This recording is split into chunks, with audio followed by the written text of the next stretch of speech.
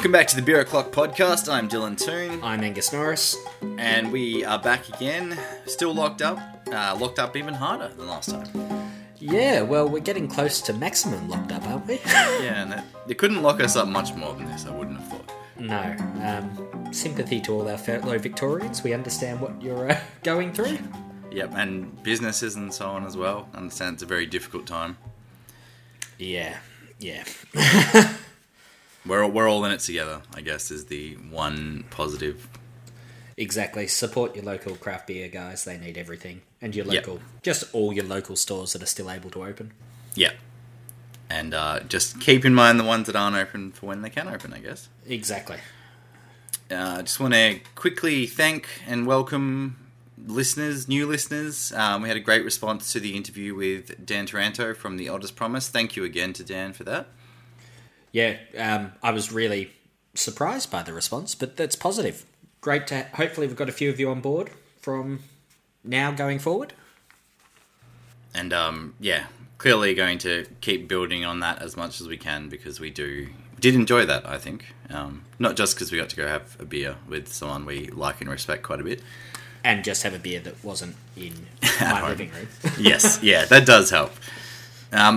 I think, is that everything you wanted to run through before we get stuck into the news? I think that's all we've got to start with. Cool. Well, let's get stuck into the news then. First up on the docket is ABAC strikes again. This is 2 complaints being upheld, one against Dainton Brewery, one against Colonial. Probably not going to go into the Colonial one outside of saying that it's a 2-year-old post and you sort of mentioned that they have brought timeliness into it. I think they're looking to bring timeliness into it, which is why this one was still upheld, but maybe in the future it won't be. Because the average person doesn't go trawling through 2-year-old social media posts. Yeah, it's come and gone. I mean, with the life cycle of a social media post, if you're not onto it within the first few days, there's not really any point of being onto it. Exactly. And I think they agreed with it because it was open shut that it was wrong. They were encouraging alcohol and jet skiing, so... Yeah, it was alcohol, water sports. I mean, I guess they were saying drink mid-strengths and water sports, but still alcohol and water sports. Yeah, probably not the best call. So I guess the one we want to talk about is the Dainton one, which is the Bounty Hunter, which has a image of Boba Fett on the front, pretty Star Wars heavy imagery, has a Who Shot First reference, but was actually pulled up because of the bounty part of the name and the fact that it's a coconut milk chocolate stout, and it's pretty interesting. Yeah, it draws an interesting precedence, I think. Like, also, firstly, how many kids like bounty? That's the first choice. How many adults like bounty? Well, yeah, clearly enough that they still make them, but, yeah, be borderline. It's an economies of scale thing, I think. Don't add us with your bounty love hate. Yeah. Yeah, it's really odd that that's what they picked on. Well, especially after Jedi Juice and all of that. I sort of read this and I'm like, oh, I've got him for Star Wars again. But Dainton argued quite well that it wasn't really a Star Wars thing, and then they still got pulled up anyway. Yeah, that Boba Fett is enough of a niche character that it wouldn't appeal to children purely because it's Star Wars, and that the average Star Wars fan is an 18 to 44-year-old male. Yeah, which is it's a fair point and accurate. There was also a weird bit in that complaint about it being a cartoon character, but I can think of plenty of cartoons that aren't suitable for children. Yeah, well, it's more of a cartoon imagining of a live-action character. I mean... Yeah, exactly. Yeah, it's a live-action character in the movie. It didn't start in a cartoon or anything, and... Yeah, it's a weird one. It's sort of... I'm sort of spitballing a bit here, but it almost feels like ABAC got called out and sort of pulled up, and then they were like, well, you did this, so we're still right, kind of thing. Almost, because it sets a pretty dangerous precedent for chocolate beers. Yeah, saying milk chocolate references non-alcoholic things, and it's like, well, a milk stout is a thing, a chocolate stout is a thing, so are you saying that you can't use them together? Is milk chocolate solely the realm of foods? It's very strange. It's all very strange. And Dainton quite rightly pointed out that alcohol and stout are both words just underneath bounty. Yeah, so and generally not used outside of alcohol. I wouldn't have thought so. It's an interesting one, but yeah, with the amount of chocolate bar beers, it is, like you said, mildly worrying / intriguing precedent, especially now that Amazon have signed up to ABAC too. Yes, well, just another reason for small brewers to make sure their labels are compliant, because we all know Amazon's going to become a reasonably big player in the industry. Yeah, if they're going to, especially at the moment, if they're doing online stuff, they're going to have good deals, going to be able to do big things with the amount of market share they have, and so I imagine, they'll get people on board. I guess the thing is, wouldn't be that sad if chocolate bar beers went, because it's kind of not the most interesting naming sort of thing, but it makes me think of things like Golden Stout Time and things. Yep. Are they, is this the same thing? I would have thought Golden Stout Time is more appealing to children. Yeah. Because it's got more of it in there. Well, and it's a better product, I suppose. Yeah, well, it's quite famous too. Yeah. Quite a well-known beer. And ABAC, please don't listen to this and pull them up, because I feel very bad for Big Shit. And again, it's a cartoon character. Yeah, no, well, that's quite literally a cartoon character. It's just something they drew themselves, isn't it? Yeah, I think so. They got made, yeah. Interesting. Yeah, opens a can of worms that those people who make ABAC complaints, I'm sure, will be looking into. Well, that's the other thing again. It's I wonder if it's the same person. It sounds very similar to the Jedi Juice complaint. Very similar. They've probably just gone looking for other Star Wars references. Yeah, it's very weird. But, that this is how the ABAC complaint system works, and it's how ABAC works, and for better or worse. And it's probably good that Dainton, rarely reproduce these beers. So, they can say they're going to comply and just not brew it again. Yeah, I mean, it's just going to, be... Get rid of what they have left, and that's done. Yeah, that would be my thoughts on that one. ABAC reminds me a bit of the ratings board in America for TV and movies and stuff. They pick very specific things that bother them, and they're a big deal, but they let a lot of things slide that are probably actually worth going after. More problematic, yeah. Yeah. But, that's the nature of these things. On to other news. Cooper's Hazy. I don't have much else written here, but you mentioned that it was happening at some point. Yeah, well, it makes a bit of sense to me for Cooper's to move into that, because all their beers are hazy. So why wouldn't they jump into the sort of popular style? Now I think we said that in the Mild Ale segment a couple of months ago. Yeah. That vaguely rings a bell, actually. But it's a 6.2% hazy, brewed with Artarmon and Strata. Interesting. No pride, I assume. Well, not on the media release. Yeah, probably smart. I wonder if they'll have a best after for it, like all their other beers. That'd be interesting. Because it's on the Session Ale and XPA still, so... Yeah, well, that's something to keep an eye out for. That is launching on the 17th. So hopefully just after this comes out. Yeah, so I guess next month we'll have a look at it. Yep, that's the plan. Yeah, why not? The IBA have announced cancellation of BrewCon 2020 and staff redundancies, unfortunately. Yeah, it's always sad to hear that people who are passionate in the industry are moving on. So COVID has forced them to... They've actually moved BrewCon to August, September next year. It was quite strangely worded that you'd move 2020 to just move it to 2021. Yeah, they're having 2020 and 2021. I think they initially just delayed it and have now decided that they can't run it due to the ongoing COVID situation. Yeah, fair enough. I mean, another domino falls with the old events. Yeah, exactly. And it was, as an organisation that makes a lot of their money from events, they've had to make the staff redundancies, which are the event manager, Jason Summers, and the head of marketing, Marianne Separovich. And that's obviously a shame. More havoc wrought. Exactly. By the old COVID. The whole executive team's going to be on reduced hours indefinitely at the moment at the IBA, and we hope they get through because they're a pretty important part of the lobbying effort for the industry. Yeah, for sure. And probably slightly overlooked, and you imagine that something like a BrewCon would probably bring in some good revenue for them, so it's a real shame. Yeah, I think that and the combination of losing Good Beer Week. Yeah, it's got to hurt. Exactly. West Australian Brewers Association have put out a campaign called Drink West, Drink Best. Yeah, I think especially with the news that the IBA is struggling, I think it's quite interesting that they're pushing an agenda that's slightly different to the IBA's. Yeah, yeah. Like, it makes a bit of sense to me with WA being so isolated that potentially the IBA doesn't necessarily reflect what they need.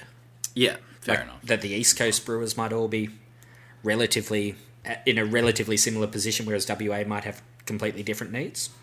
Yeah, and there's a whole lot of parochialism going around with closed borders and things. Yeah, and so that WA Brewers Association initiative involves a 16-pack of WA beers being released in Dan's and I think BWS from memory. Just in WA, or not sure. I would assume so though. Yeah. And there was a lot of chat on that around in the marketing about 10,000 West Australian jobs and all that sort of stuff. And to think where your money's going. Well, it's fair enough. They do. WA, when you go over there, they are pretty good at stocking local stuff more than anything. Obviously everywhere does it to an extent, but I think in Victoria we see a whole lot of Queensland and not so much New South Wales, but a whole lot of Queensland and stuff. Yeah. Pretty prominently available, whereas Western Australia is very supportive of the smaller breweries, and yeah. Yeah, well, there's a lot of logistics involved in getting beer over there, true. So therefore getting beer out of there is almost certainly as hard. Yeah, especially in decent condition. Yeah, exactly. Australian alcohol excise has been paused for the first time in 37 years. Not surprising, but interesting enough to mention. Yeah, so those who aren't aware of what the excise is, basically it gets increased every 6 months with CPI, effectively. Every time since 1983, it's gone up because the CPI has been over 1, and this is the first time since then that Australian CPI has been under 1. There you go. 0.985. So very it's close. Still just, yeah. And but obviously COVID related. Oh yes, of course, yeah. But it's pretty serious when they're not increasing alcohol revenue. Yeah, well, it's about $70 million approximately of the hit they're taking. It's a fair whack. Yeah, but to a government that's budget runs into the multi-billions. Yeah, not so much. Yeah, but still, good news, I guess, for people. You don't have to worry about your BB 6-pack going up another 50 cents this year. No. So it'll be interesting to see if anyone does pass on an increase that they'd budgeted for. Just assuming excise would go up. We'll keep our eyes out, and we'll report back if we do see anyone being sneaky. Yeah, and likewise, if any of you see your favourite beer go up, let us know. Yeah, seemingly for no reason, because there shouldn't be a reason outside of manufacturers' costs going up. Yeah. Which can be non-excise related. Yes, but with low CPI and... Yeah. You wouldn't have thought so, but yeah. Yeah, Reserve Bank rates and all that stuff. I wouldn't think so. You never know. Finally, on the regular news docket, BWS have launched Local Lover, a horribly spelled campaign, which is getting people to embrace more local beer. Yeah, and this is on the back of Endeavour Drinks, which is Dan's and the parent group, doing that, fast-tracking all those small suppliers in at the start of the year. Yeah. Which I think we talked about then. Yeah, and then Coles sort of copied that, but nothing really came of that. They spoke about it, but we didn't really see anything. But so BWS have doubled down on this. There's 600 billboards nationwide, 92 of those electric billboards as well. Oh, yep. Full digital and social and radio ads going on. And just supporting local businesses, putting those billboards in areas near those businesses. Yeah. Good on them. Yeah, exactly. The more we get to see craft beer in the mainstream stores, the better chance the industry will grow. And it's obviously not a completely selfless thing, but they don't have to do this kind of stuff either. So no. Well, it's worthy of praise. It was driven by the consumers responding to the Dan's one earlier in the year, apparently. Yeah. So there's definitely reasons for it, but I think it is still. It's good they're doing it. Well, they've invested. Everyone wins. They've invested millions of bucks in the advertising campaign, so good on them. They will hopefully see good sales of the stuff they stock, and local breweries will hopefully see a bit of relief. So, yeah, win-win. Exactly. Onto the tasting paddle, just with some quick ones. Which may or may not be quick for some of them. Yeah. Theoretically. I mean, it's like a real tasting paddle. I mean, if you fill it up with Imperial Stout, sometimes it's going to take a bit longer to get down than if you just grab all the lagers and kettle sours. The old Angus tasting paddle, just grab all of the sub 5% one and then just grab pints of everything that's above that. Yeah. The really smart way to drink beer. Yeah, that's the way you want to do it. So Deeds Brewing are killing the Quiet Deeds name after 8 years. They are releasing a beer to celebrate it. I don't know what it's called. It's a triple IPA. Yeah, that's what I saw. That's what I saw as well. But I think it just got released. Okay. Is it Circling Sharks, or is that a different one? That is a triple IPA. Yeah. Look, either way, they've released done a press release saying we've built the brewery off the Quiet Deeds name. We're going to keep doing the same thing, but we're just retiring that series and that name. And it is fair enough, because a lot of people know them as Quiet Deeds Brewing, or like Quiet Deeds when they are Deeds Brewing. I mean, the brewery name and the series name are pretty interchangeable for a lot of people. Yeah, it's been quite interesting for a while. I was interested in that release that it said that called Quiet Deeds a series, because I'd always thought of them as Quiet Deeds. Yeah, probably until after they bought the brewery. To be fair, when we started seeing some of those other releases, it makes me wonder if they've always had Deeds Brewing on the marketing, or if we just hadn't seen the marketing enough. Because I mean, it's pretty obviously Deeds Brewing on there, but yeah. I mean, they've had Dark Deeds and stuff. I did notice that, but yeah, it seems like most of their beers were under the Quiet Deeds banner. Like their core IPA and Lamington Ale and stuff were all Quiet Deeds releases. Yeah, which is interesting, but it'll. I think slowly it's been becoming Deeds more and more. Yeah, and it's just a name. It's not a big thing, but it is intriguing from a consumer's point of view. And it's nice that it's now somewhat official. Yeah. It's not just going to fade away and people are going to keep calling them Quiet Deeds and stuff. Hopefully they can get a bit of clarity out there that they are called Deeds Brewing. Not that it really matters that much. If you search for either, you're going to get the other ones. Yeah, exactly. The other Deeds news that I thought was quite funny is that they spelled Doppelbock wrong when they released that, last week or 2 weeks ago? Or yeah, very recently. Yeah. Good from them to acknowledge that they made a bit of a silly error.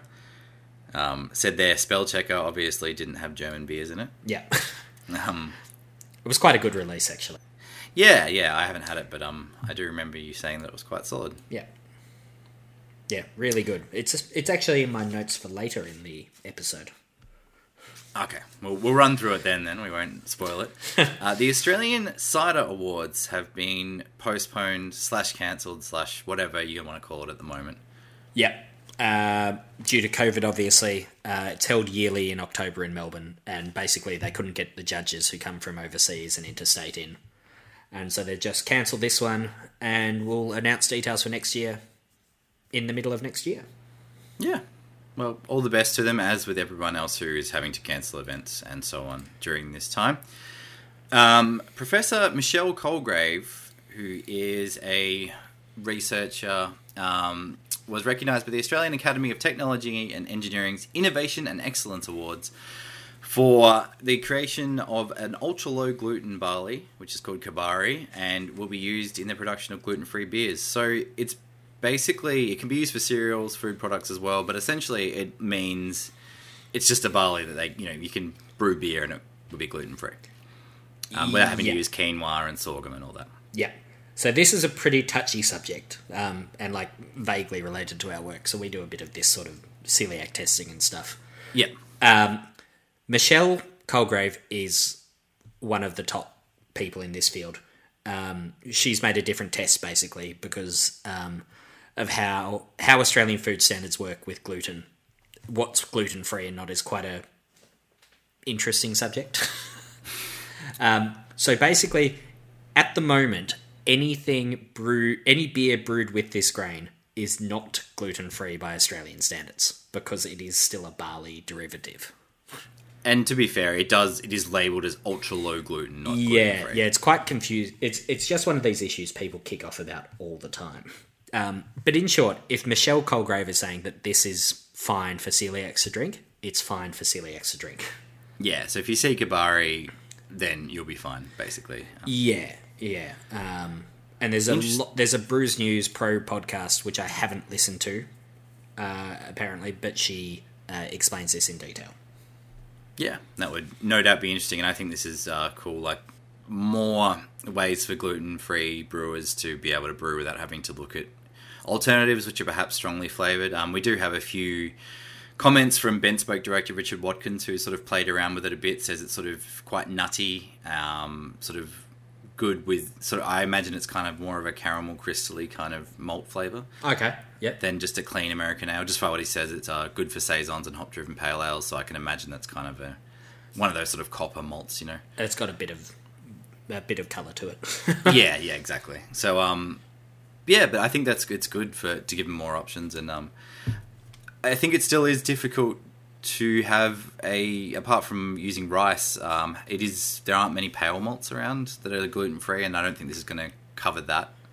No, I don't think so, if that's the comments. Yeah. But, you know, it's one more step and one more way for people to make gluten-free beer. And hopefully if it becomes readily available, it will be less finicky to use, because it's not genetically engineered or anything, it's just a crossbreed. So, because I have heard some things, we obviously know from experience that oats can be tricky to work with. Yes.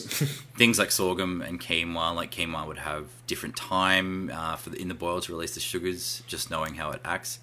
And then you've got weird tannic things that come with that, and Yeah. So I think anything that is more barley-centric is good for gluten-free beer in the long run. Yeah, exactly. So this is your monthly brew roundup is incoming. They've lost a little bit less money. Yeah, look, it's probably good news. They only lost $137,000 in the last quarter. It's hilarious that it's literally just because they haven't been making as much. Oh, yeah. And then it's almost like if they stopped making entirely, they'd stop losing money. Well, it's funny you say that, isn't it? They basically were giving away beer for free. Like, they were selling, I think it was $30 slabs. Yeah, $35 cases of Australia Draft. Jesus. With subby holders. Well, the excise on that is, a significant proportion of that. Yeah. You wouldn't make much on a $35 case at retail. No, I think the excise has got to be $17 or something. Yeah. Off the top of my head. And then you've got shipping and stuff, although if they're just putting it in Mildura, it's still, they wouldn't be making much money. No. In the reports, $109,000 in government handouts, COVID-related stuff, obviously, nothing below the board or anything. Yeah. In June, they somehow managed to flog another $200,000 of shares. Yep. Look, if people want to buy them.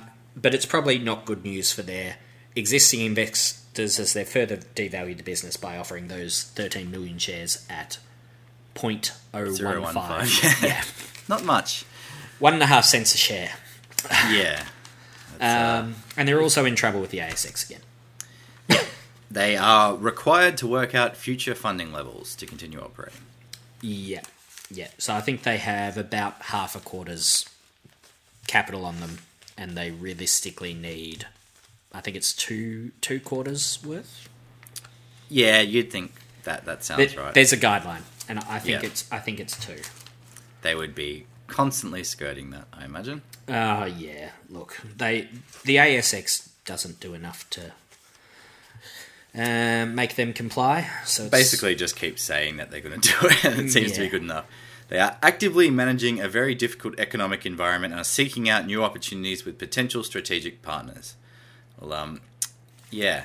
Good to see. I'm looking forward to when that China money's due. Yeah. Well, luckily, our relations with China have never been better. Oh, yeah, exactly. Behemoth and Chur... same thing, right? Behemoth, Chur... Yeah, so Behemoth is the name they trade under everywhere except Australia. That's right, and I think it's... I can't remember if it's Kaiju, Where Strides the Behemoth, or Behemoth, the energy drink. I reckon we've spoken about this on the podcast a while ago. Yeah, it's all vaguely there. Yeah. But they're opening a brew pub, Shirley, or they have opened a brew They pub. have just opened it, so it's the biggest crowd-funded brewing project in New Zealand history at 2.06 million. Oof. 635 well. investors. That's a pretty decent chunk each. Yeah, it's a good amount of money.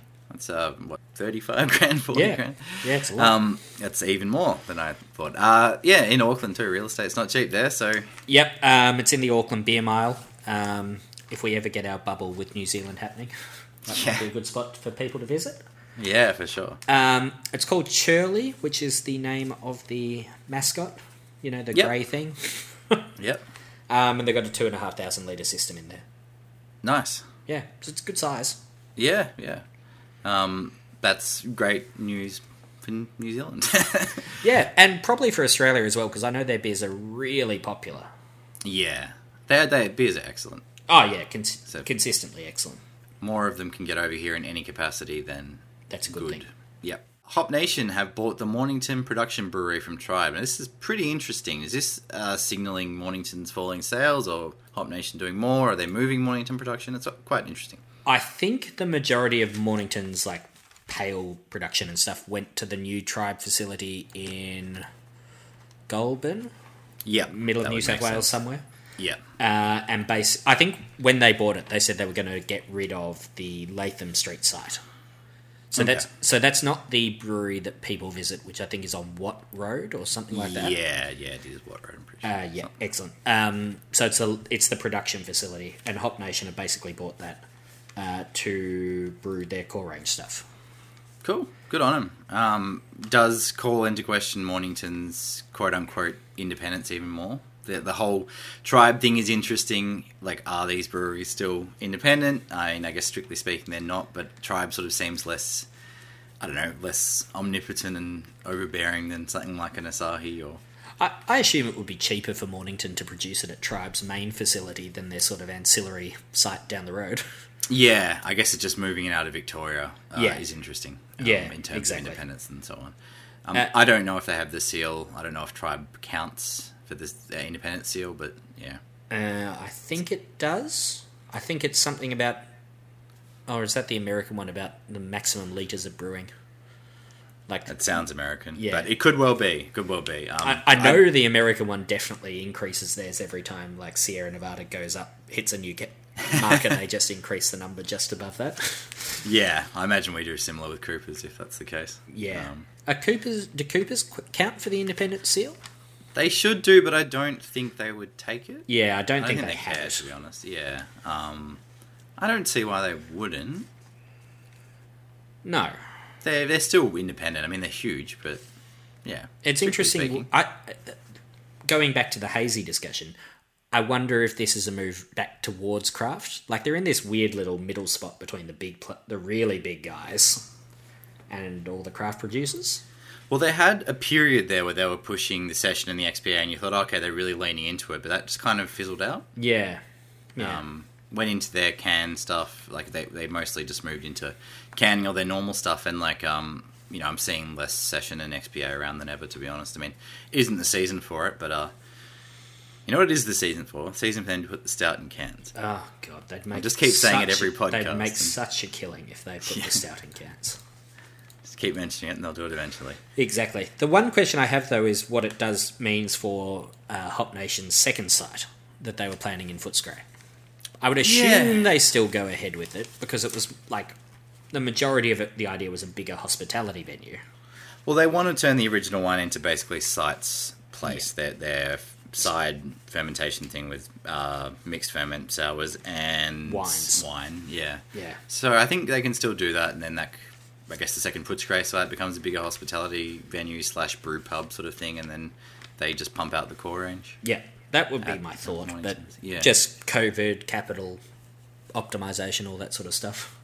Yeah. Intriguing. Be good to see how it goes. Yeah. It's got a quick seltzer minute, and hopefully won't have this go on forever. It seems like everyone under the sun is putting one out. Four Pines are releasing one under the Brookvale Union banner. Unsurprising. Yep, makes sense. They always were going to release one. Everyone's going to release one. Yeah. St Andrews Beats have trademarked something called the Summer of Seltzer, which is worrying. Terrifying. Yeah. St Andrews Beach, though, are the brewery in Victoria most sort of tied into that sort of young vibe, young female crowd. Yeah. Look, they are. You can imagine they would make a killing on it and probably do it pretty well on that facility. You know, their site is great, their venue. Their venue is the place where you can see someone knocking back 12 seltzers in an afternoon, having a wonderful time. Yeah. And Moondog are releasing one called Fizzer. Yep, that's what the trademark application says. So if they've bothered to trademark that, I assume it will be huge. Yep. And yeah, that's really about it with seltzer, I think. There's not much to say until they're out, and even when they're out, there's not much to say anyway. I had a Ray. That was alright. Yeah, Ray's pretty good. Ray, as far as they go. Ray has like this nice kind of liqueur kind of, you know, fruit essence flavour. Yeah, it's I had the peach one, and like that's nice. Bit of stone fruit. Very smashable, very refreshing. Yeah, it's the sort of thing you would drink far too many of and get in trouble, but I would try not to make it a habit. Yeah. But, you know, not surprising from Hump Nation, I guess. No. They do quality stuff. Exactly. Just finally, before we check out of the news, the Beer Cartel survey is out until August the 30th. Yep. We are on there, so if you want to give us a little tick in the podcast category, it would be much appreciated. Exactly. It always gives really interesting insight, so we're not just plugging it for us, it's for the whole industry as a whole. And we assume you are listening to... You do listen to us if you're listening to that. So if you've got you're not lying. half an hour in here... Yeah. Then surely, yeah, it counts as listening. But no, it is interesting, and it's also nice to be on there. So thanks, Beer Cartels / everyone involved in that. Exactly. I think Richard Kelsey's the guy there behind it. He's one of the founders. Thanks, Rich. We'll slip your bribe in next time we see you. We will be back in a moment with what we're drinking.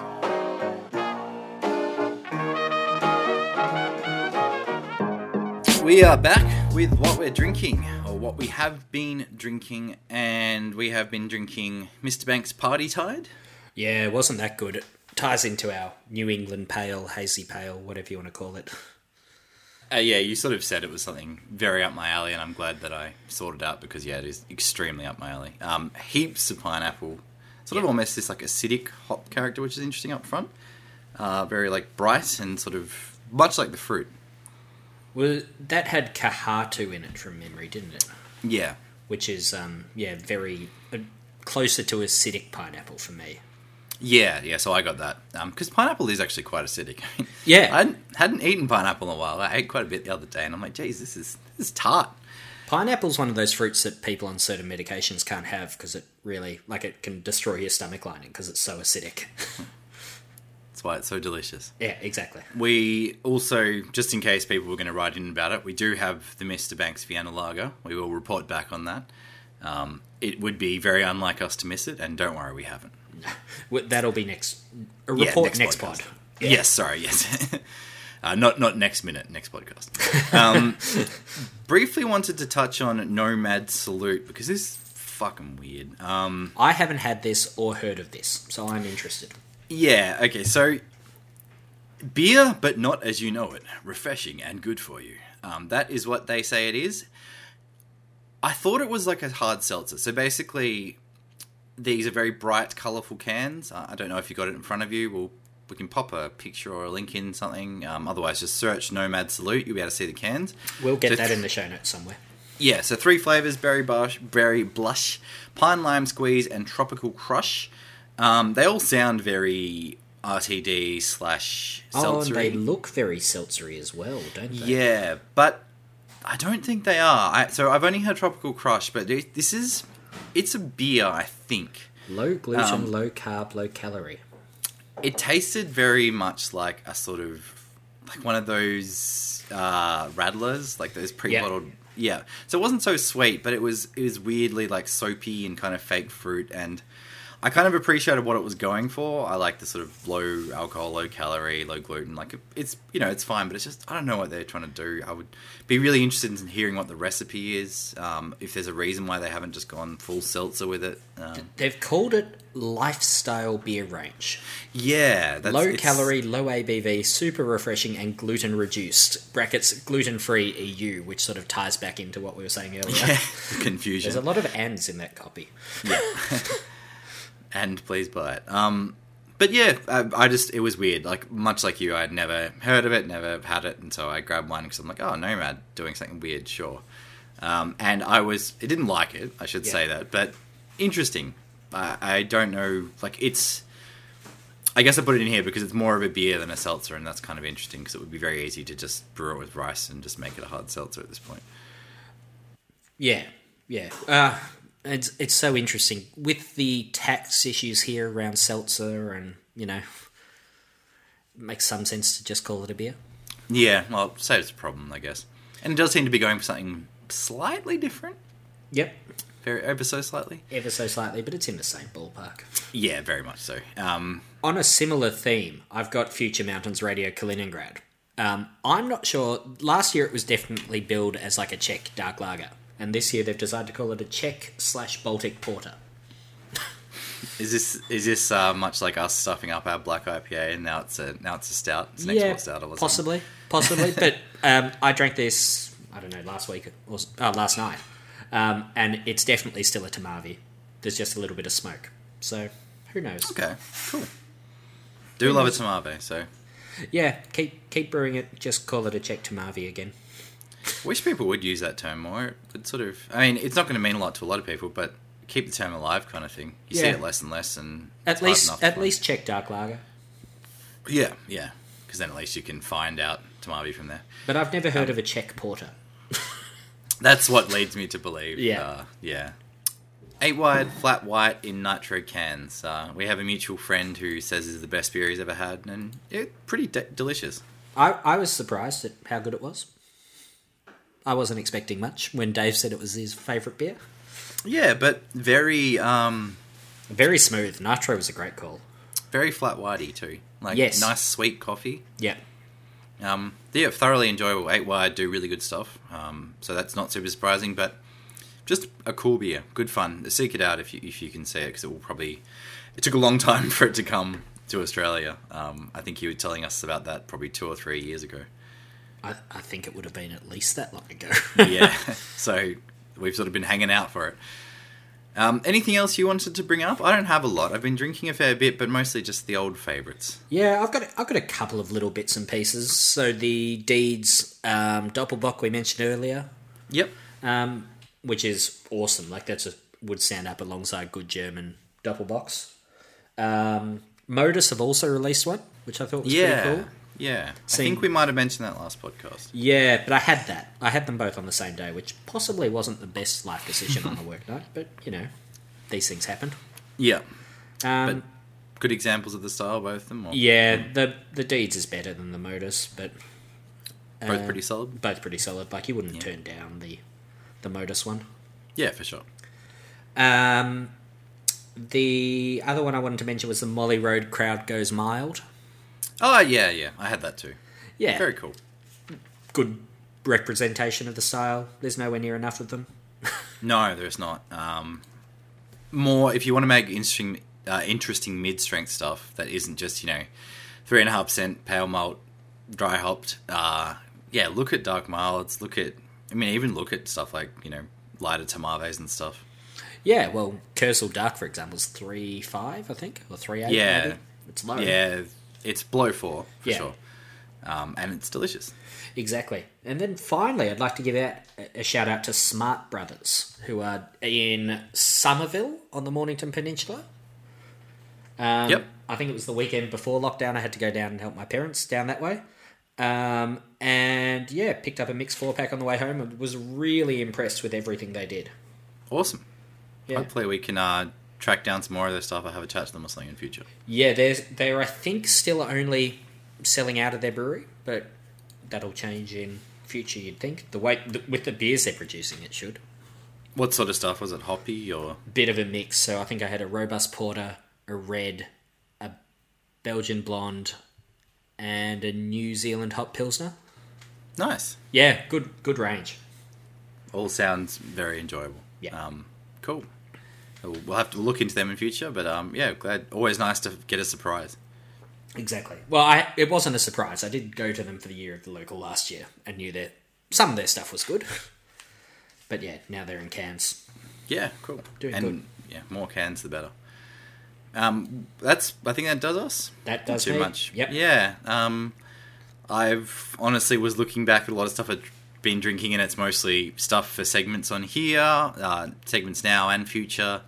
We've sort of been doing a fair few orders of stuff and just like working through ranges of stuff, and I've just been drinking a lot of same stuff. Yeah, there's a few things like Bolter's Handsome Elvis and Ferrell's Oaked Biggie Dirty Biggie. Oh, yeah. That are like, I had them and they're new, but they're not really interesting enough to talk about, to be totally honest. No, I'm still drinking quite a bit of Stomping Ground Resonator, Bodrigi Eutropia, and then sort of trying to work through some cellar stouts.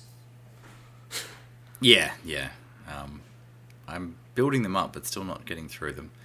But yeah, that's what we're drinking, what we have been drinking, and we will be back in a moment.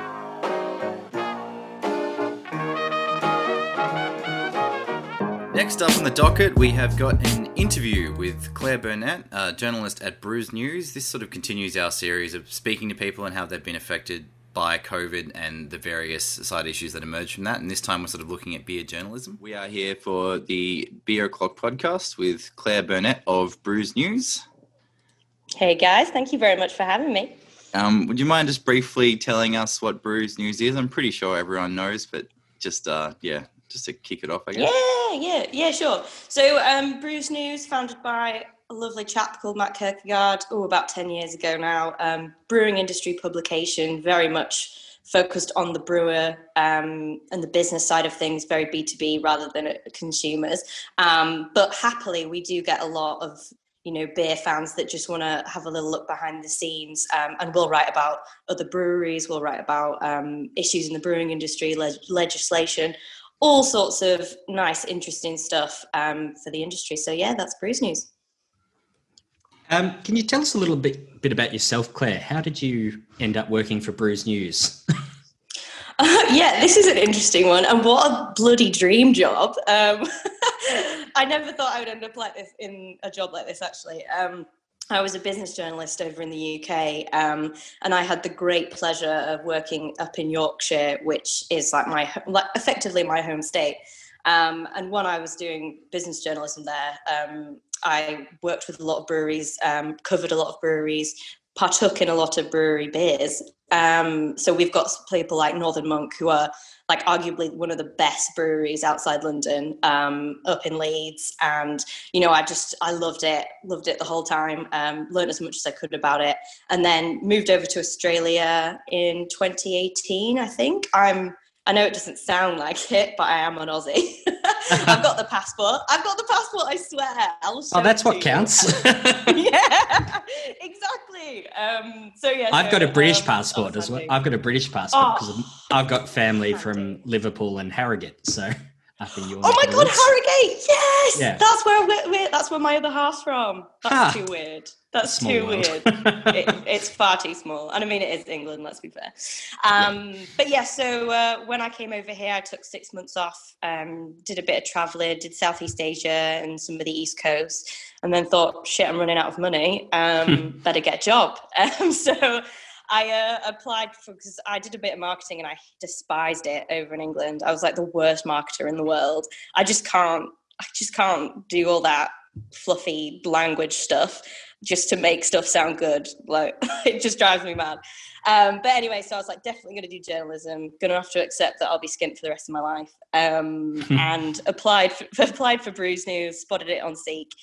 Matt emailed me. That was on the Friday. Matt emailed me on the Saturday, had an interview on the Monday, got the job on the Tuesday, and that was the beginning of a beautiful relationship, yeah.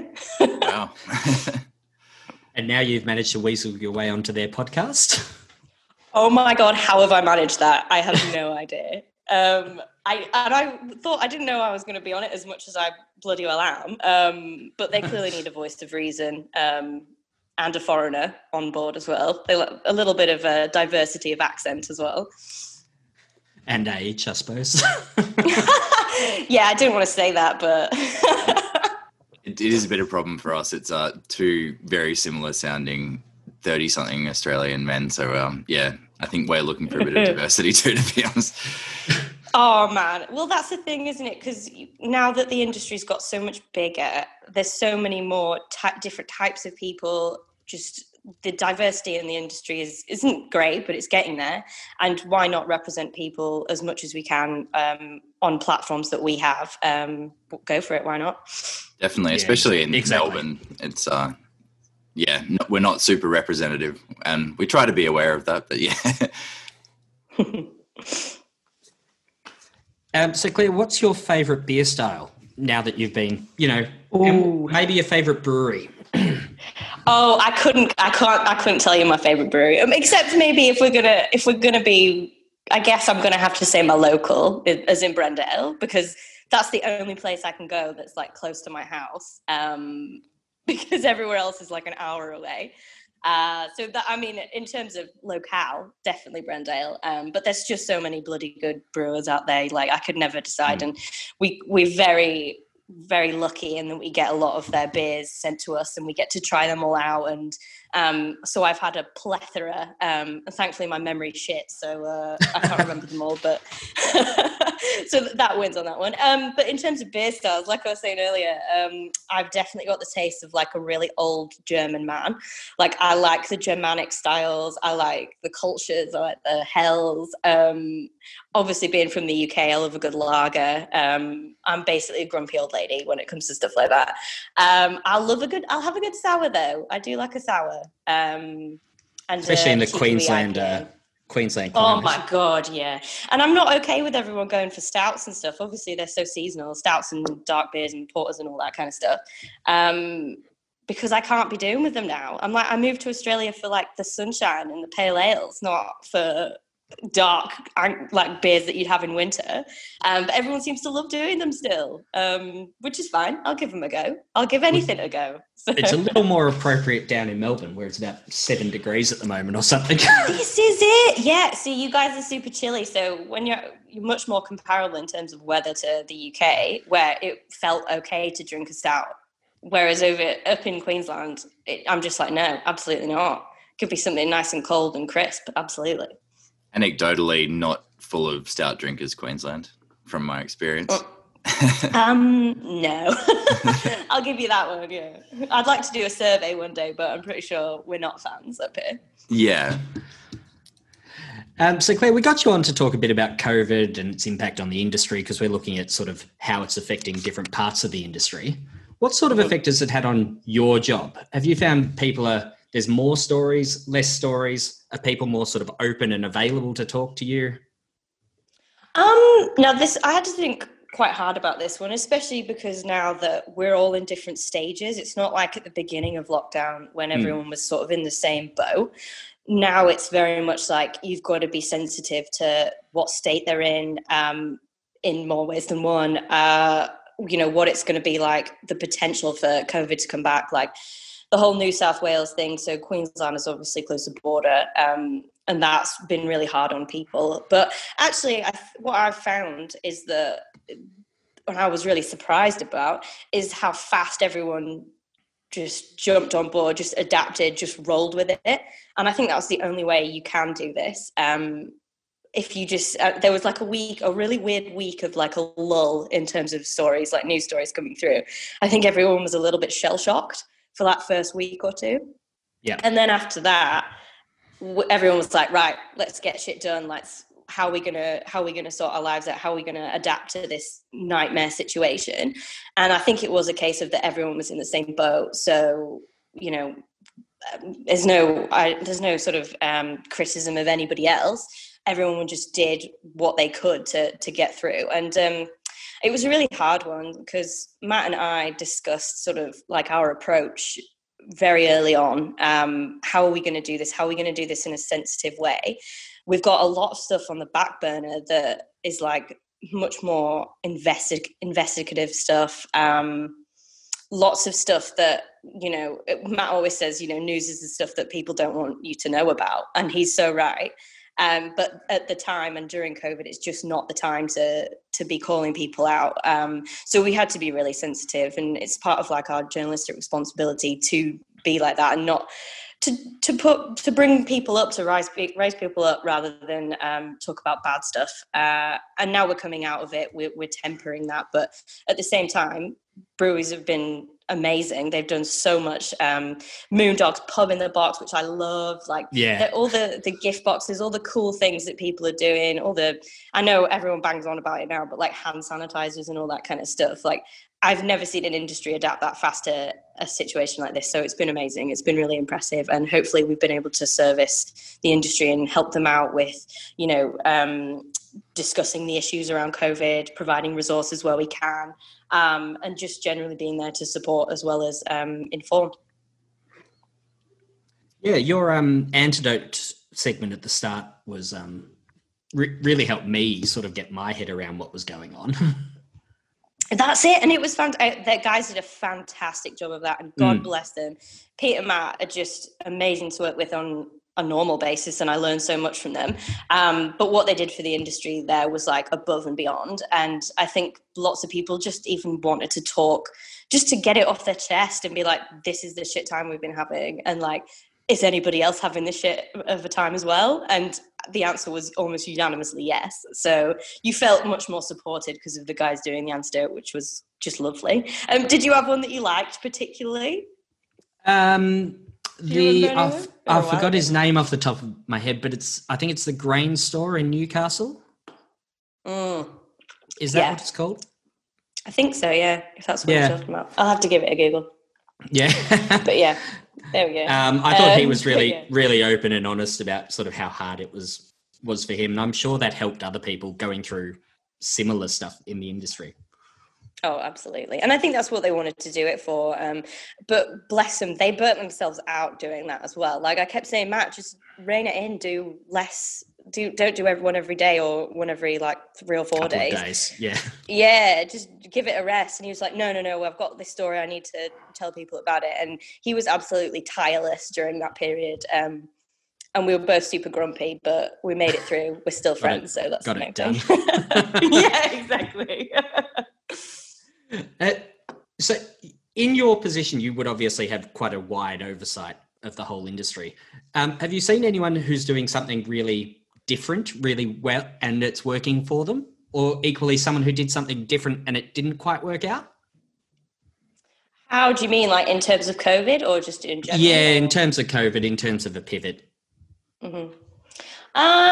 That's quite a tricky one because everyone did something so different and it was all very much, sorry, my dad's just come in and he's waving his big box of beer around at me.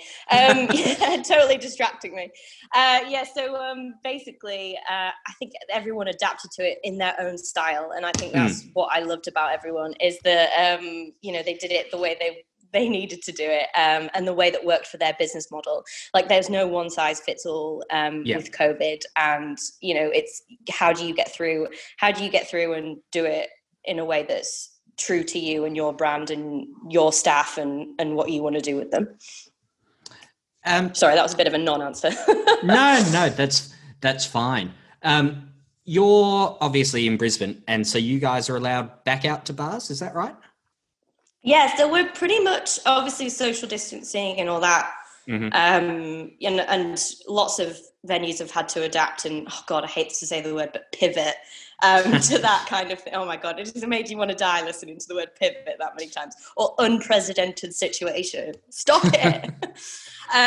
But yeah, so we are kind of back to normal. So I was out at Felons on like Saturday night and obviously been to, my Brandale and a few other bars. We popped into Brewski and things like that. But there's still a little air of caution. I think we've seen what happened in New South Wales, what happened in Melbourne, and we were like, let's not do that. Let's try and be a bit more sensible. Not everyone, obviously. There's always going to be outliers, but mostly I think. And again, like you can't. I mean, I went out and I felt really guilty because I was like, well, my mates in New South Wales and Victoria can't go out, so it just feels a bit shit, you know. I'm sure at the end of it for an hour. Yeah, we'll make up for lost time at the end of it, I'm sure.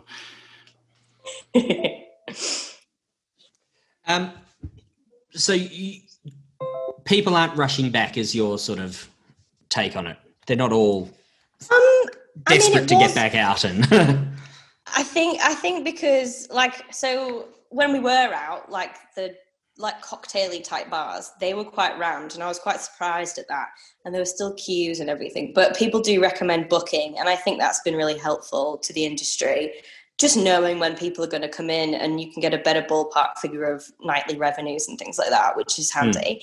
But I don't think I don't know if you've ever been out in Brisbane. They're not wild people up here. No. You know, Fortitude Valley gets a bit mad, but I'm from Leeds up north, right? So if you go out at 3 o'clock on a Friday afternoon, everyone's knocked off. They're in Wetherspoons, and the rager has started, basically. And Brisbane's just not like that. Brisbane's really more chill. Yeah, they like the daytime drinking, and they like the festivals and stuff like that. So that's been hard on lots of people, obviously having to cancel events. But in general, they're quite chiller people anyway. And again, don't want to have a repeat of the what's gone on in Melbourne or New South Wales. It's a bit of a cautionary tale, I think, to everyone. Definitely. What sort of long-term impacts do you think COVID will have on the industry? Do you think there'll be sort of change in venues or the number of venues over, the next year, 18 months, 5 years, whatever timeline suits you?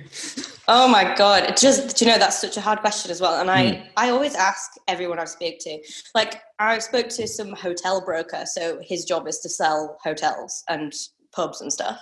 And he was just like, I just don't think we're going to go back to big box pubs anymore. I think they're the end of it, blah, blah, blah, all this kind of stuff. And I was like, I'm just not sure. My crystal ball is entirely foggy, and I hate to say stuff like that as well, because then someone will call me out on it 2 years down the line and be like, Claire, didn't you say this was the case? But no, I think we will go back. I think people are social creatures. We don't like to be stuck inside. We like to be out. We like to be with our mates. We like to be having a good time. And I think we will go back to this. This is not the end for the hospitality industry. This is just a shit blip on the thing. Yeah, definitely. We'll all go back to venues, definitely. Although, as part of ongoing trends, the younger generations, what do they call them? Gen Z. Apparently they're not going to the pub as much anymore anyway. So it's more like a continuation of that kind of trend rather than a total upheaval in the hospitality venue industry. People will go back. They'll be cautious, definitely for the first couple of years. Social distancing measures are still going to be in place. We're still going to have, plastic screens and dots on the floor telling you where you can stand and things like that. I think that stuff we should be getting used to, and that's just going to stay. But I don't think this is the end of it. I think we're gonna come back roaring for sure. Yeah. Bringing it round to the craft beer industry specifically, are you surprised by the lack of breweries that have closed due to COVID? There's always this talk that there's this talk that the industry is always on a knife edge. No one makes any money. It's all, very hand to mouth. Yeah. Why have we only had a handful White Brick close? Yeah, that's it. And maybe and the thing with I want to say Malt Shovel. I always forget which one it is. Shed. Malt Shed, that's the one. Malt Shovel's the lion one, isn't it? Yeah. So Malt Shed. They weren't. For example, that was really early on. They were already selling, they were already on their way out. So, I wouldn't really count them. Massive White Brick venue almost, crazy. I wonder what they're going to do with it. I'm going to have to follow up on that. But yeah, someone like White Brick, for example, up in North Lakes. I know you guys talked about it on your last podcast, didn't you? Just mentioned it briefly. And you guys said you hadn't heard of it. And do you know what? I hadn't either. I think that was very much a smaller brewery, and I don't necessarily know that it was doing so well beforehand. And a much, much smaller business like that is on the knife edge a little bit. I think, I know the IBA in particular said very early on that, you know, we're going to lose out on something mental like 2/3 of breweries if we don't get support during this period and all this kind of stuff. And we're talking about excise freezers and all that, excise holidays and all that kind of stuff.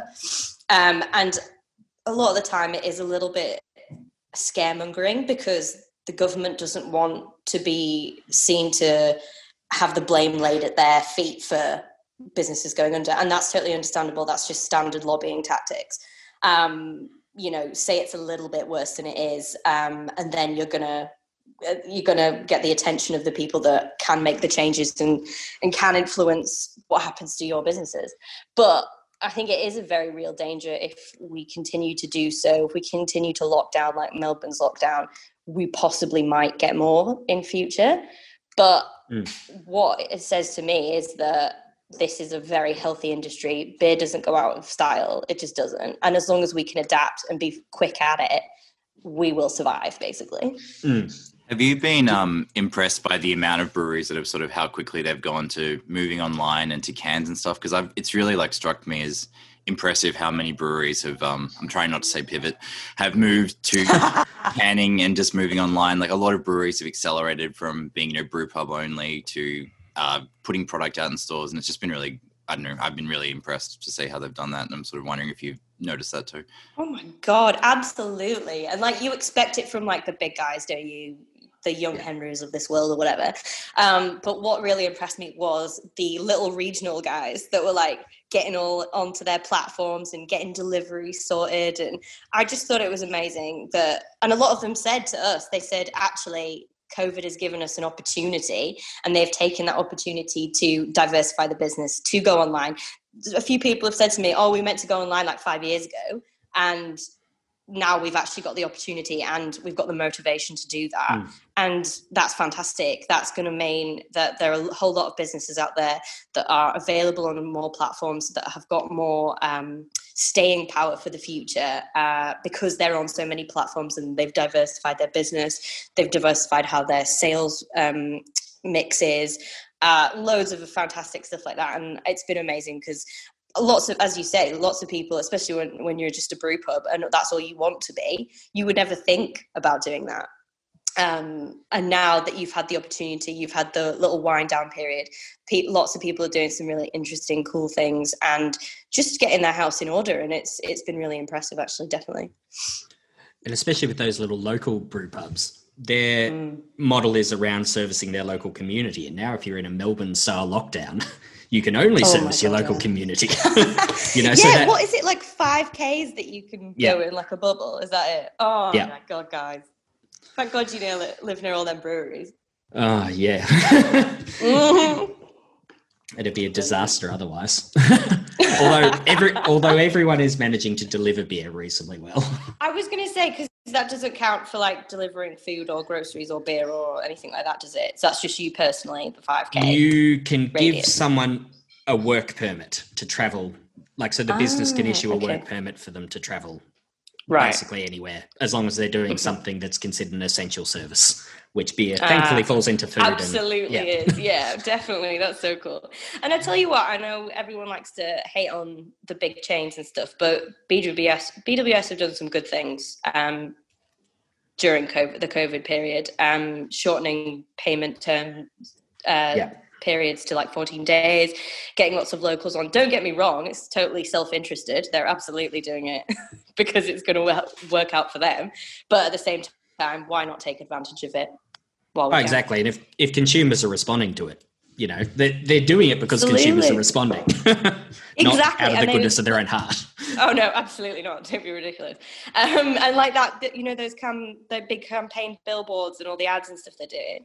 I mean, they're paying that out of their own pocket. That's millions and millions of dollars that they're paying. And I mean, usually they're way tighter and they ask the brewery to help market. So, I mean, good on them, I suppose. It's a win. Yeah, you've got to give them credit where it's due. Yeah, absolutely. I mean, painfully, because you know we hate to do that. in the craft beer bubble. We don't like the big guys we don't like to give them any credit, but yeah, fair play to them on that. Do you think we'll see a condensing of the tap market? Maybe we'll lose some contract brands that don't have their own venue? Because that's, I think, if we have a reduction in the number of people attending venues, are we going to lose some of those taps, that volume?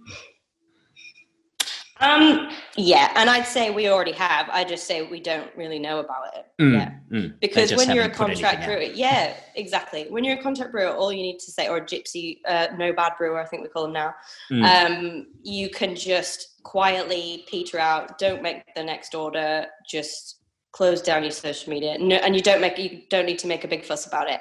So I reckon if there haven't been a few already, there definitely will be. But I'm not even sure that they'll get much publicity. I think unless they're a big one, they'll just slowly die out and we just won't see them again.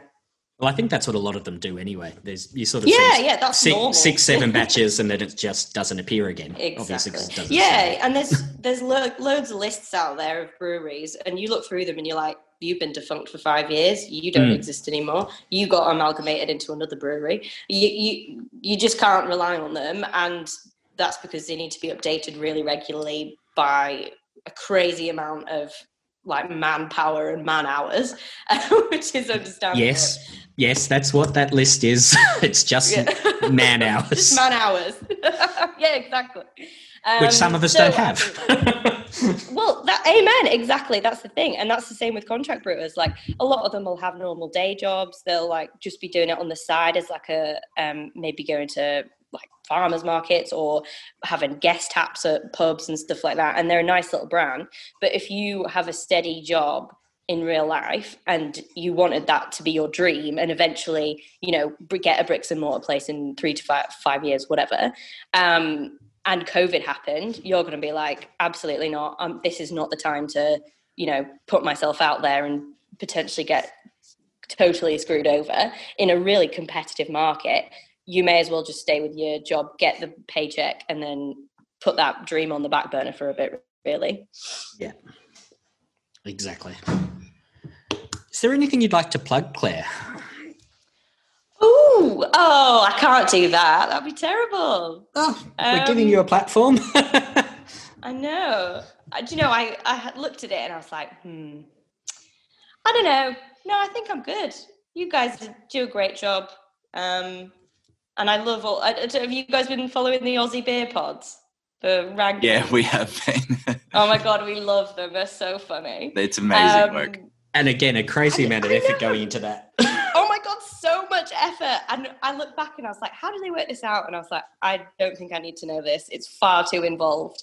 But yeah, I think that's fantastic. And do you know what really surprised me? I was like, this is amazing that there's so many podcasts out there that are creating those platforms for beer, that there are some really interested people out there that are really into it. Like, I think beer is just another level. I've never seen anything like it in any other industry. Like the loyalty that you see in this industry is fantastic. So the only thing I'd plug is just great beer and like fantastic fans. It makes my job possible. So thanks, guys. Well, thank you for speaking to us, Claire. No worries. And one thing I would say, one of your last questions was, as consumers, how should we support the industry? Yes. And obviously, buy local. Get local as often as you can. If you go in the bottle shop, buy the one that's Australian made. And I don't mean mainstream. And also, just don't be idiots, I'd say. Don't go out unless you have to. Because we saw that up in Brisbane, didn't we? Like a couple of weeks ago. 2 lasses down come up from Melbourne, and I was like, you morons. Just don't be stupid. I feel like that's a basic. Good life advice in general. Yeah. Thank you very much. Thank you. I don't always live by it, but yeah. Just quickly, Claire, on the independent, local independent, I read recently in one of your articles, the IBA has about 300 members out of 800 breweries. Yes, roughly. Indeed. Yep. Do you think that's according to their website as well? So that was on their website. That's just a big number that's on their website. That's on their website. So it'll probably be updated now, but. Do you think it's doing its job at sort of 40% of the industry? Like, do you think it does a job in advocating for it. If there's if there's such a percentage that aren't members, like I know Mazen Hajar has quite an opposition because they don't go far enough. I think some of the WA ones don't go in because it's, you know, sort of East Coast centric. Mm-hmm. And I mean, that's the thing. Like, you might not have seen it, but I think it was someone from Stone and Wood.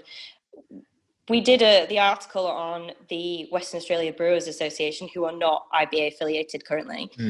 We spoke about this earlier on this episode. Oh, did you? Yeah, there you go. So they've obviously started their own campaign. Fair play to them. Why not?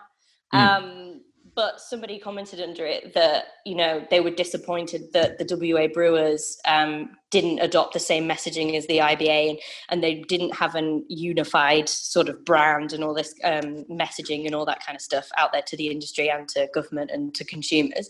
And I just said, I'm not okay with that, really, because the point in being independent is not being told what to do by other people. That's why you set up your own business. That's why you want to make your own decisions. This why you don't, like, if you could, and I'm sure people definitely would if they saw the money, but this is why you don't let yourself get bought out by a mainstream brewer, because you lose control. Whatever they tell you, you have to concede some power over your brand, over the direction of your business. It's not yours anymore. And it's the same. Exactly. It's not yours anymore. And so while I absolutely value what the IBA does, and they've done some amazing lobbying, they're really, really good, especially on like some state specific issues. So for example, we've had lots of issues in Queensland with licensing and things like that. And the IBA have really got on board and tried to lobby ministers and parties and all that. And they are really, really valuable in that perspective. But I also think that the point in being independent is being able to make your own decisions, and you shouldn't be dictated to. Unless you're happy to be, or unless you agree with what they're saying. Just, you know, we're independent for a reason. It's because we want to stay independent. And, you know, as I say, the IBA is fantastic. It does some really good work.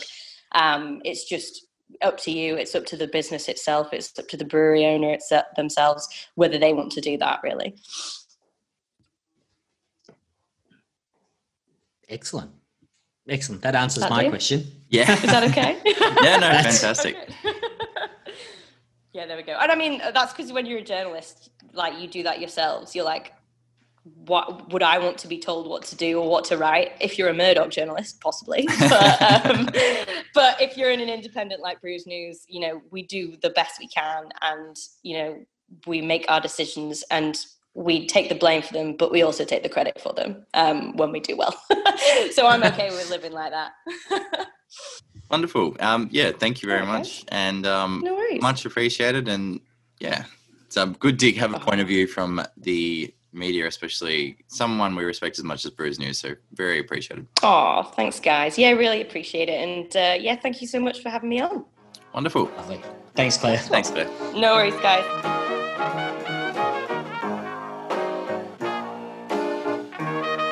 We are back with the Brewery Deep Dive. We are looking today at Slow Lane Brewing. We have 4 of their 5 beers.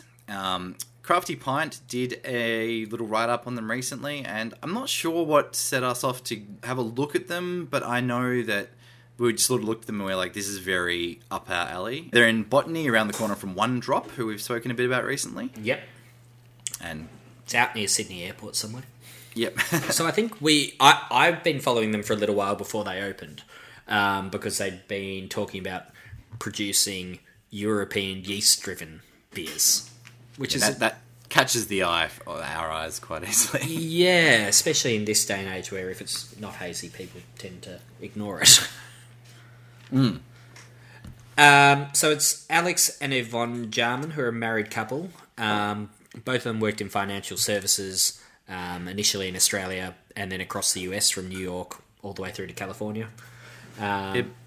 Started brewing in a New York apartment, which is ambitious. Yeah, doing some homebrewing in a New York apartment, which either they had far too much money in an enormous apartment, or it says tiny apartment on their page, so we'll go with a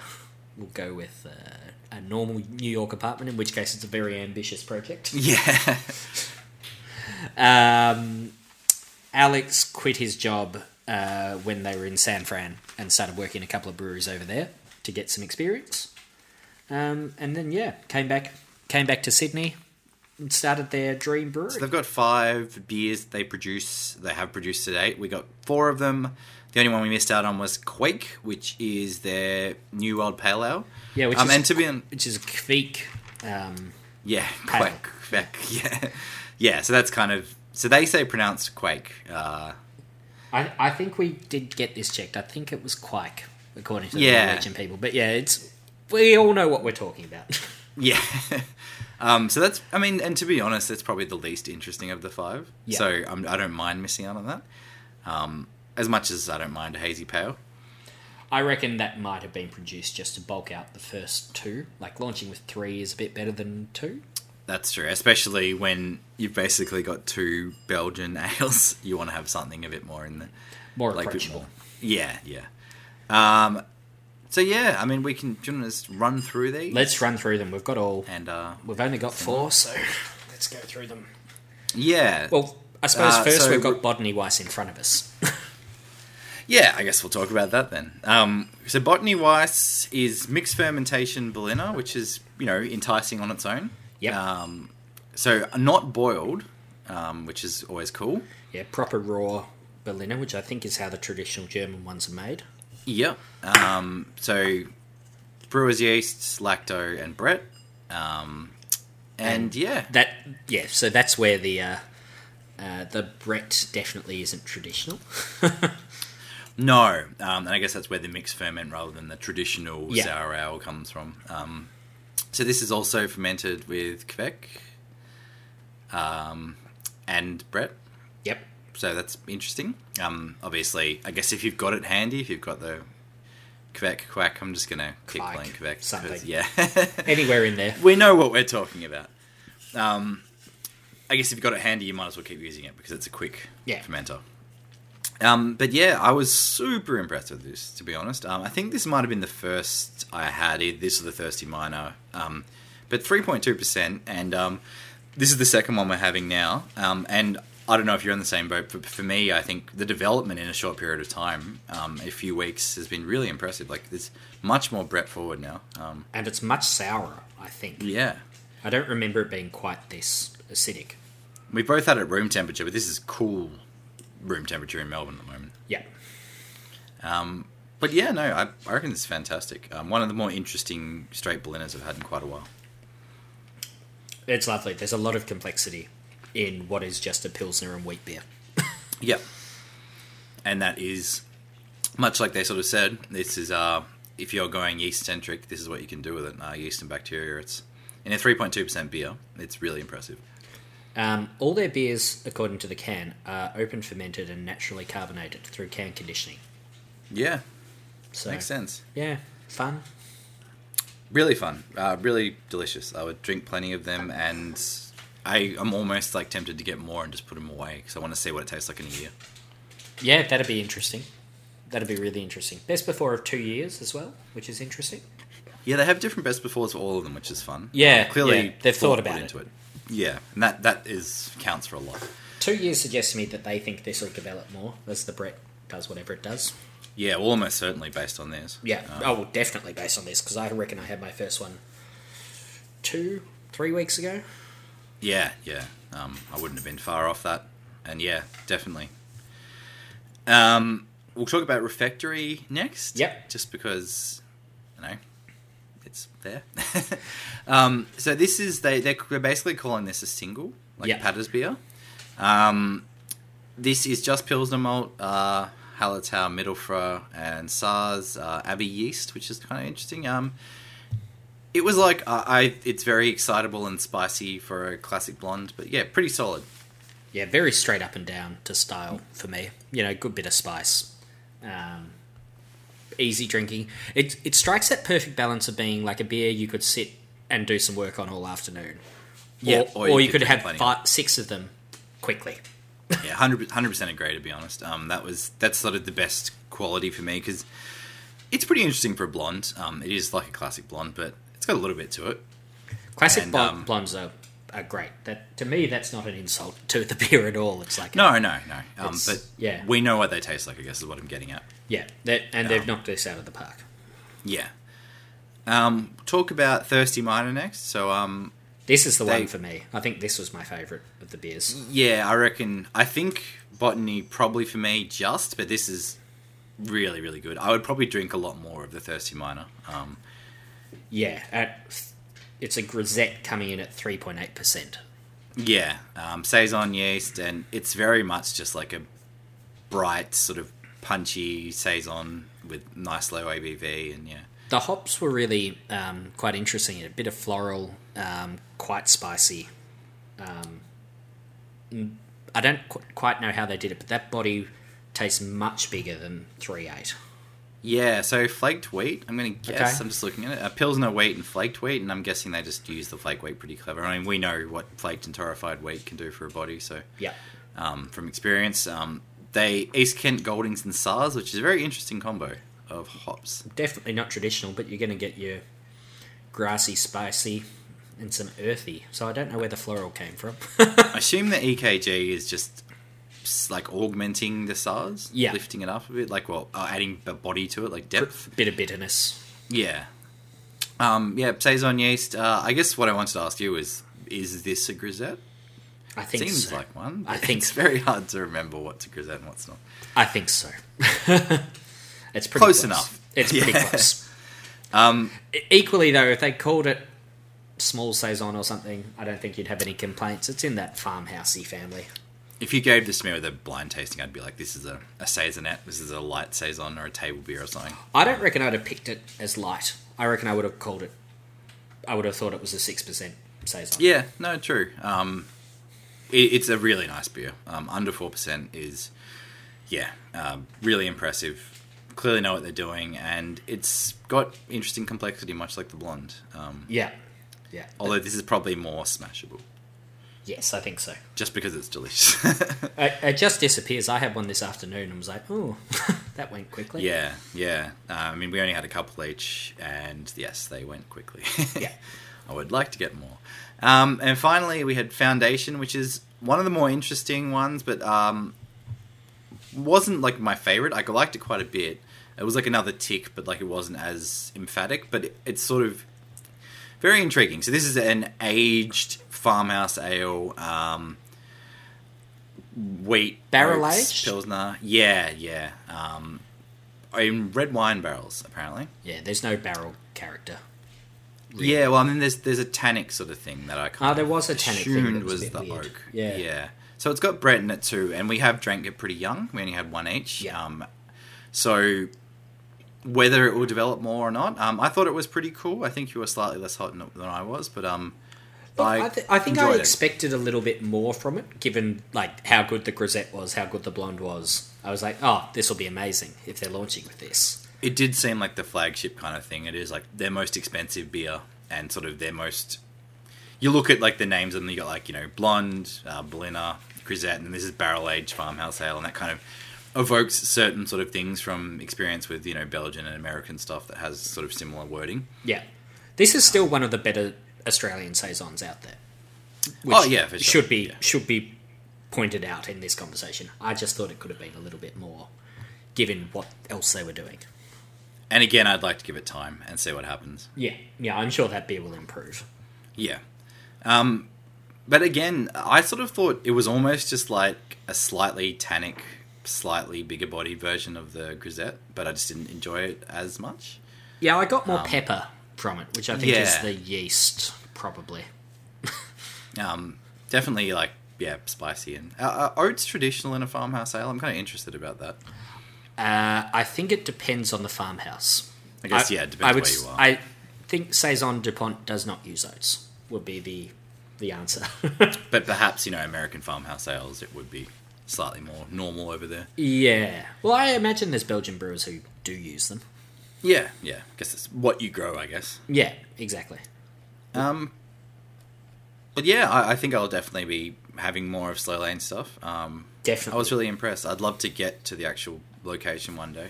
I think so, especially give him a year or two and get some barrel age, like Flanders Red going or stuff like that. Well, that's the other thing too. These are clearly new releases, like they're fresh releases, and they've actually done it really intelligently. They've got enough complexity here that you want to try more, but clearly they can't sit there waiting for a year before they put anything out. Yeah, they haven't gone down the Black Arts route of we'll sit on stuff for 3 years before launching. Yeah, this is clearly, we're putting it out now, but this is representative of what we're going to do going forward, which I think is really interesting. Very hard, I think, to start a yeast-driven brewery. And they've done really well with these first couple. Yeah, super impressed, personally, and sounds like you are much in the same boat. Yeah, we'll definitely be looking for their stuff in the future. Yeah. So, once again, that was Slow Lane Brewing in Botany in New South Wales, and big thumbs up from both of us. We will be back in a moment with the ranking of lagers.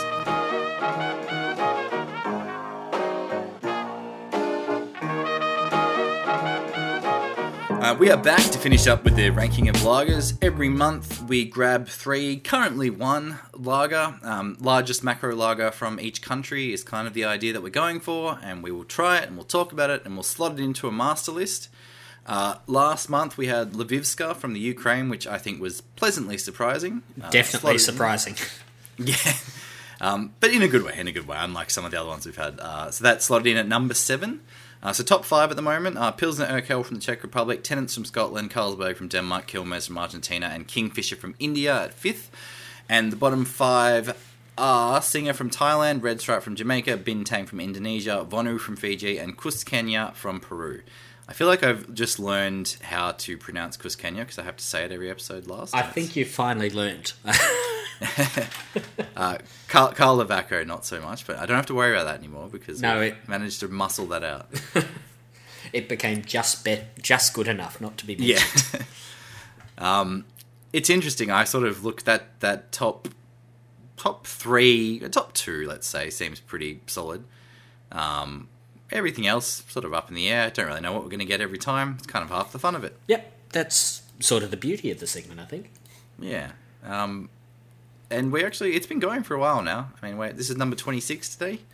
Yep. So we're definitely ticking some countries off. And today we have got Vietnam. We have got 333 from Ho Chi Minh. I'm kind of surprised this is the biggest one, but then I sort of had to think about it and like, do I know many Vietnamese macros? I'm like, not really. I know a few, but none seems bigger than others. Well, I think the thing is they have a lot, and they're very regional. And basically being in Ho Chi Minh and having an export brand makes you the biggest. Yep. This is brewed by Sabeco Brewery, and they have about 40% market share. Okay. Which is that more than I would have thought. Population share, roughly? Pardon? Or is that roughly population share of the Ho Chi Minh greater area? No. No? Ho Chi Minh would be far less than that as a percentage, because Vietnam's population is so big. Yeah, true. It is a big country too. Interesting. I think their population is something like pushing 100 million now. It's 95, 96, something like that. It's huge. Yeah. Yeah. Is there anything interesting about 333? Yeah. Lots of information. So Sabeco Brewery was founded in 1875 in Ho Chi Minh, which is a long time ago for a Southeast Asian country. Yeah. This beer was originally made in France with German ingredients. Was literally going to be my first question is there any French influence? Yes, there is. Yeah. And it's really quite interesting. And basically the French production moved to Saigon before the French colonised, which is interesting. That is interesting, yeah. The beer was originally called 33 beer, as in 33 centilitres, which is how the French express a 330ml bottle. And then changed. With this new 333ml bottle, they decided to... No. The bottle we've got is actually a 355, which is a US 12 ounce, which is interesting. It's still interesting. Yeah, no, it is. That is really interesting. So where did 333 come from? So they changed it in 1975 when the South Vietnam fell to the Communist North to alleviate the French colonial origins of the name. Cool. So they just literally added another 3 and changed the volume and yeah. No, I don't think they even changed the volume at the time. They just called it something different. Yeah. I guess that's the easiest way of keeping it recognisable but changing the name is just adding another 3. Adding another 3. Makes sense. Why not? Yeah. Sabeco was previously owned by the Vietnam Ministry of Trade and Industry, who were pretty keen to hold on to it. They owned both the Sabeco, which is the one from Saigon, and Habeco, which is the one from Hanoi. Yeah.